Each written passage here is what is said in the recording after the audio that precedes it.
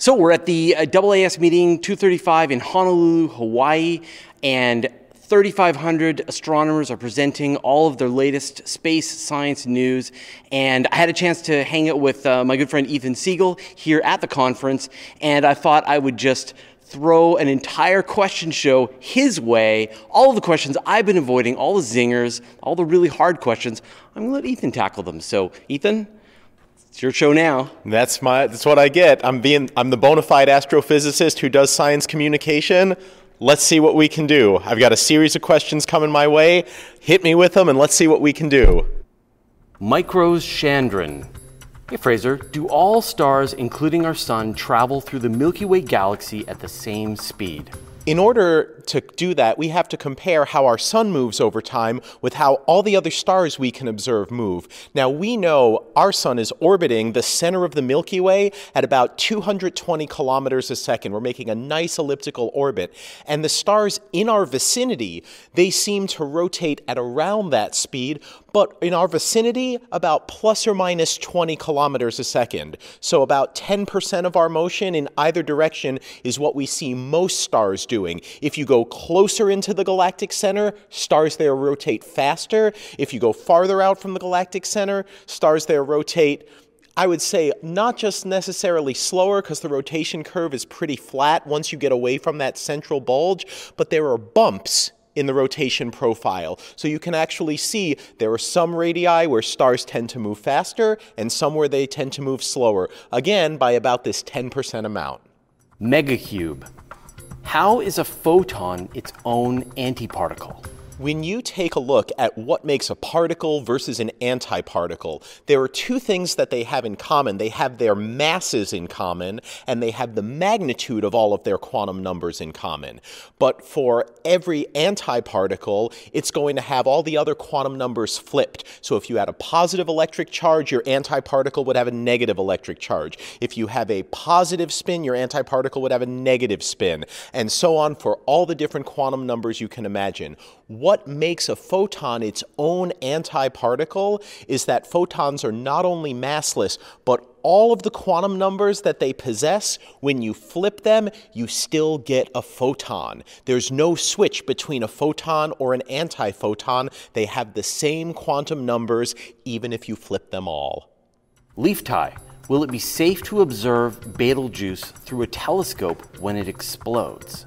This is really a question about optics. You can look at the moon with a telescope if you like, but you're not going to be able to see very much unless you put a lunar filter over it because of how bright that moon is for your telescope optics. If you want to observe Betelgeuse when it goes supernova, Betelgeuse, assuming it goes supernova, it's going to be as bright as the full moon. You can still get lots of useful data with a telescope if you want to look at it. But if you want to visually look at it with your own eyes, you'd better put a filter over it that can reduce the brightness to a point where it won't blind your eyes. It won't harm you in the way that like the sun's ultraviolet radiation will harm you, but you definitely won't want to look at it. Kent Linkletter. Do the stars twinkle in the Mars sky? The reason that stars twinkle is due to Earth's atmosphere. Now, Mars has an atmosphere, but it's much, much thinner than Earth's atmosphere. So the stars do twinkle on Mars, but only at about 1% of the level that they're seen to twinkle on Earth. However, if you look very close down on the Martian horizon at the stars that are very close just over the horizon, you will see lots of twinkling, possibly if you see things within about 3 degrees of the horizon to the same level that they twinkle when they're directly overhead here on Earth. Paul Thacker. What are our options for seeing the universe prior to recombination about 370,000 years after the Big Bang? Gravitational wave astronomy, neutrino telescopes? What would it take to accomplish this, and what might we expect to learn? So when you have recombination prior to this epoch, what's happening is you have ionized protons, other atomic nuclei, and electrons along with photons. Only when the universe cools through that phase can you actually start to get that light, because those photons aren't smacking off of those charged particles, mostly electrons. So that's why recombination is that sort of wall. However, it's not a unified wall at one place. It's actually a very thick surface. There are some places that get fully recombined around 60,000 years earlier and around 60,000 years later than the median average point of where recombination occurs. So we can see a little bit before, in some regions just serendipitously. Going before that, however, neutrino astronomy and gravitational wave astronomy both can give us signals from the much earlier universe. The cosmic neutrino background, that has its decoupling moment where it freezes out, where it no longer interacts with the other particles between about 1 and 3 seconds after the Big Bang. So if you can observe your relic neutrino signal, that's your window on the universe from a much younger point in time. If you observe gravitational waves, those were produced from inflation. That's what occurred in the first tiny fraction of a second before the hot Big Bang, about 10 to the minus 30 something seconds. And that last thing that you can observe, there's actually a whole bunch of nuclear physics that occurs. This Big Bang nucleosynthesis interaction that occurs when the universe is about 3 to 4 minutes old. We can not only observe today the leftover nuclear signals from that, but if in principle we got good enough neutrino observatories, we might even be able to tease out the fusion reactions that occurred back then by observing those neutrinos as well. David Huber. Starlink seems like it will be a huge hindrance to astronomy. How much can be mitigated with predictive and adaptive software filters? That is entirely dependent on how much lead time we have. When you say predictive and adaptive software filters, the big challenge for Starlinks is they do not have fixed trajectories like the other satellites in the NORAD tracker. Because they're going to be artificial intelligence controlled, really the best we can hope for, because they'll be making continuous adjustments that are automated and not predictable and not distributable in a table, you're really going to have some type of real-time communication system that can give you second-by-second updates on where the Starlinks are and how their trajectories are changing. This is something that's really going to require probably something well beyond, real-time software tracking, because these updates are going to happen too slowly for us to actually adapt our telescopes and optics. The best solution might be something that simply, when it detects a Starlink, it closes the shutter until the Starlink passes. Steve Linares. What if all the measurements are correct for the crisis in cosmology? What does that mean? So for the crisis in cosmology, this is the Hubble tension. The tension in the expanding universe. We have the fact that late time measurements, where you look back and back from where we are today into the more distant universe, gives a value for the expanding universe of about 73 or 74 kilometers per second per megaparsec. The value that you get for looking for early relic signals from the early universe, such as baryon acoustic oscillations or the fluctuations in the cosmic microwave background, those give a lower value by about 9% of about 67 kilometers a second per megaparsec. If both of those teams are correct, if there's not an error anywhere in that, then that means something is changing in the universe. Either something is changing about how light propagates through the universe, something is changing about dark energy or the expansion rate that's evolving in an unexpected and additional way over time, or possibly that a new species of energy is decaying, changing, or evolving over time. There are really interesting theoretical possibilities, and as many as you can cook up, as long as they give fundamentally different, okay, here's what we see at early times versus here's what we see at late times, you could make it work. It may even include decaying neutrinos. Schorsch. Is there a mass limit for a star before it would turn instantly into a black hole?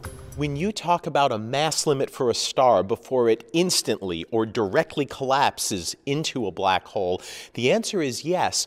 But it's not that there's one fixed number. It depends on your star's composition. If your star is made only of hydrogen and helium, like the very first stars that we think formed after the Big Bang, you might be able to get stars all the way up to the thousands of solar masses and have those stars burn through their nuclear fuel and then collapse down into a black hole only at the catastrophic end of life.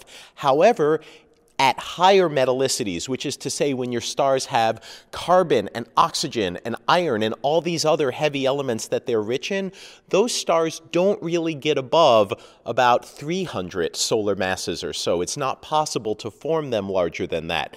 The best thing about direct collapse that I can say is we don't fully understand how and when it occurs. For example, in a big surprise to astronomers, the Hubble Space Telescope a few years ago went to observe a previous star that it had seen of about 25 solar masses. And while all the other stars in its field were still there, that star had disappeared. It was gone. It was as though it had directly collapsed because there was no evidence of a supernova anywhere. So as far as what makes a star directly collapse, there are a few things we know that can cause it. There are a few situations we can concoct where it occurs, but the universe, when we watch direct collapse occur, appears to be surprising us in some interesting ways.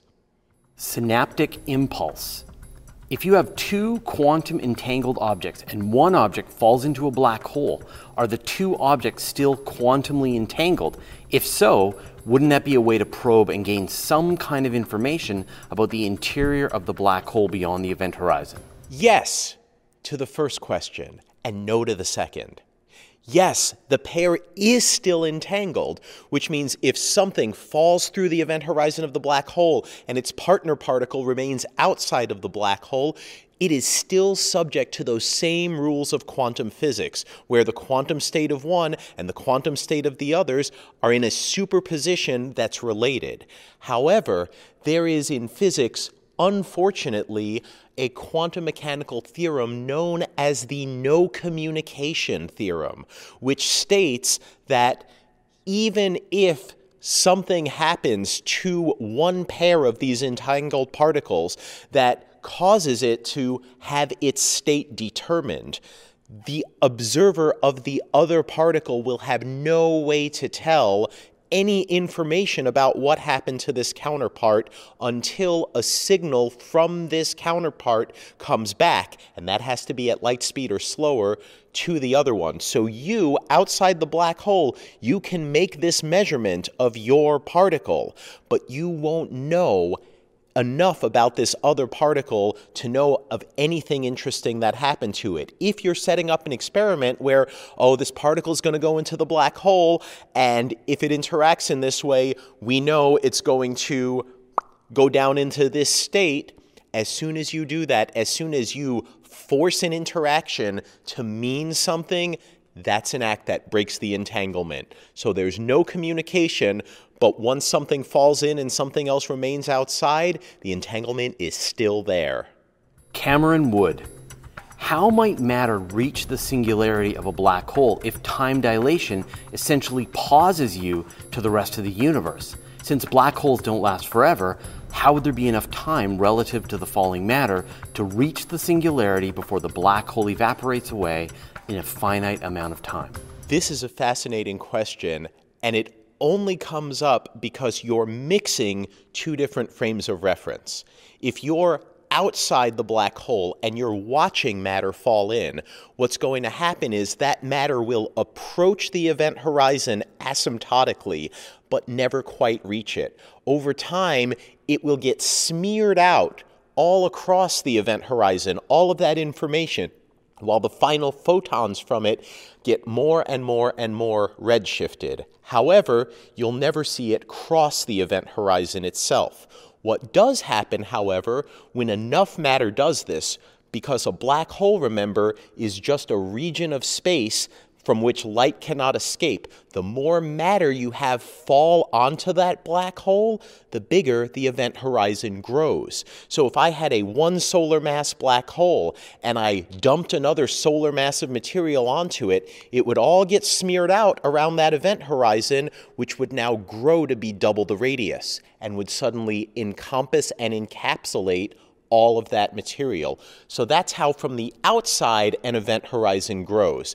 If you take a matter particle and said, I'm going to fall in and see what happens, even for a supermassive black hole, once you cross the event horizon, you would see no slowing down of time or anything. You would hit the singularity in a matter of seconds, in under a minute, even for the largest black holes we know of all.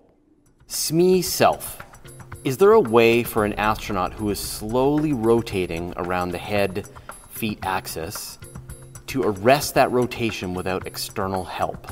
There is this nasty rule in physics called the conservation of angular momentum.